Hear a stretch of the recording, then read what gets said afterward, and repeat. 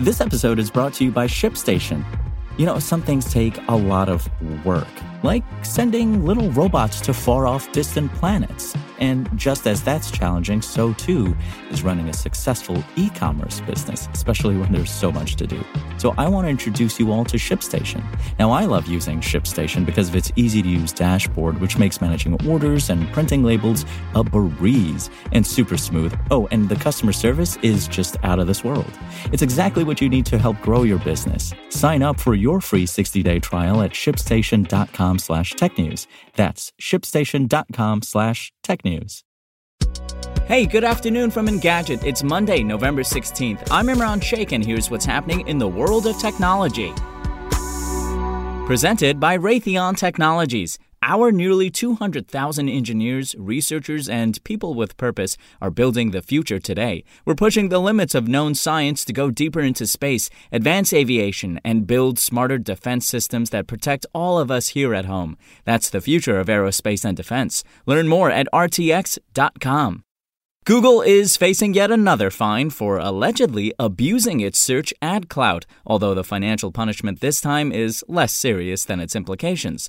Arab News reports that Turkey's competition board has given Google 6 months to change its ad strategy after determining that the company abused its internet dominance. Its text ads supposedly skewed results by pushing some companies out of the results unless they made ad money for Google. The online giant is also facing a fine equivalent to $25.6 million as part of the ruling. It has 60 days to appeal the decision, although it wasn't initially clear if that would happen. We've asked Google for comment. This comes 2 years after Turkey fined Google roughly $12.7 million for supposedly favoring some advertisers over others. The financial penalty is trivial for Google when it makes billions in profit every quarter.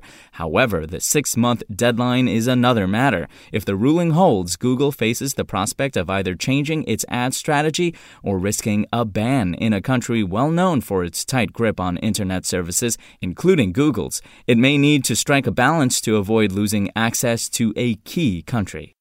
And in entertainment, most streaming show renewals are expected or even humdrum affairs, but not this one. Hollywood Reporter and Variety have both revealed that Netflix has renewed Space Force for a second season, with filming due to start in 2021.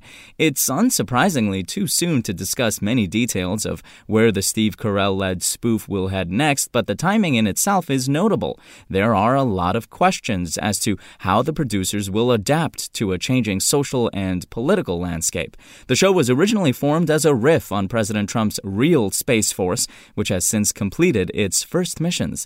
As you might have noticed, though, the U.S. just voted for a new administration that will likely have a different set of space program priorities. The Netflix show's creators now have to choose between jabbing the original militarization of space mindset or changing with the times. This is also a chance to refine the show itself, which got a solid response from viewers but lackluster reviews from critics. Hollywood Reporter claims that Parks and Recreation veteran Norm Hiscock is joining to help Space Force grow creatively and better click with its audience. If you weren't thrilled with the first season, then you might want to come back.